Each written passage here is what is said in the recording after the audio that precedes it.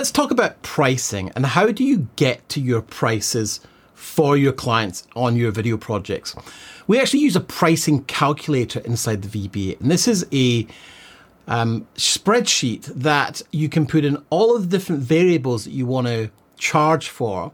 You can add margin, you can add production fees, and what this will do is give you a really good ballpark to go to a client with and then start negotiations. So in this clip, we're actually discussing the pricing calculator on a coaching call. So check it out. I hope you find it useful. Be sure to like and subscribe if you enjoy this content. And here's the clip. So I think that the pricing calculator is a good tool to use to come up with your price. Even if you don't share it with the client, it starts to help you to line itemize the different roles that are required in a production. Now, you might find yourself coming up with a much bigger price than the market's willing to pay, but you could just adjust it and say, well, instead of a producer, director, cinematographer, you've got a self-shooting director, and you price that accordingly. I think what I like about the pricing calculator is it gets you to start thinking in terms of pre-production, production, post, and expenses. Because oftentimes we just don't charge for a lot of the work we do.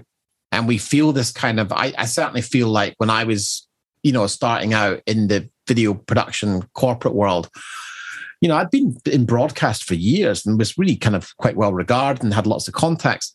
But in the corporate world, I was nothing. I had to start from scratch. And I realized that in the broadcast world, rates are set and are fairly typical across the board. In the corporate world, depends on who you're dealing with. Dentists wouldn't care. Maybe education don't know or care. But if you can understand and explain to them there's a process of, like in manufacturing, I would say, look, if you're talking to a manufacturer, you've got R&D. You've got an R&D lab to come up with ideas and prototype. Well, that's kind of like pre-production. We're kind of prototyping the shoot, and that's going to take some time and some resources. So you kind of articulate that in the language of the client. And then we get to production, which is like where we actually produce the material. So if you're in manufacturing, that's you've done your prototyping, you've set up your tooling, and now you're going to produce the product. You've got sales and marketing to think about. You've got other HR issues to think about. Then you've got the actual distribution. And distribution is kind of like post-production, but we're actually editing it together, packaging it, and putting it out to the world. So whatever industry you're talking to, if you can somehow articulate to them, the process, they can then understand that process takes time and involves people and resources. And therefore, there's a cost attached to every hour of resource and personnel in every stage of the process. It kind of just helps them understand that.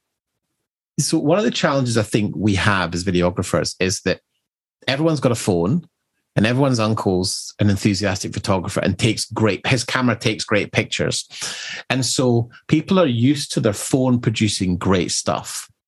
And so they go, well, why would I suddenly pay all this money for something that I can do myself and that the iPhone does really well? So I think in order to do that well, you've got to articulate the process and help someone understand the value of having expertise at every stage of that process. So, if you're working with another production company, Ryan, whatever deal you have with them is separate to the deal you would put in front of a client, which would be and even if you do a deal to the client, right? So I was thinking about the restaurant you were going to do some work with. They just didn't have the budget. They said they had $1,500 and that was it. Now, you put a quote together for that in the quoting calculator, it'll come out at $4,000 or $5,000, maybe even $6,000 or $7,000. But what you can do is still go through that process and say to the client, look, this is actually what this would cost with all the different steps.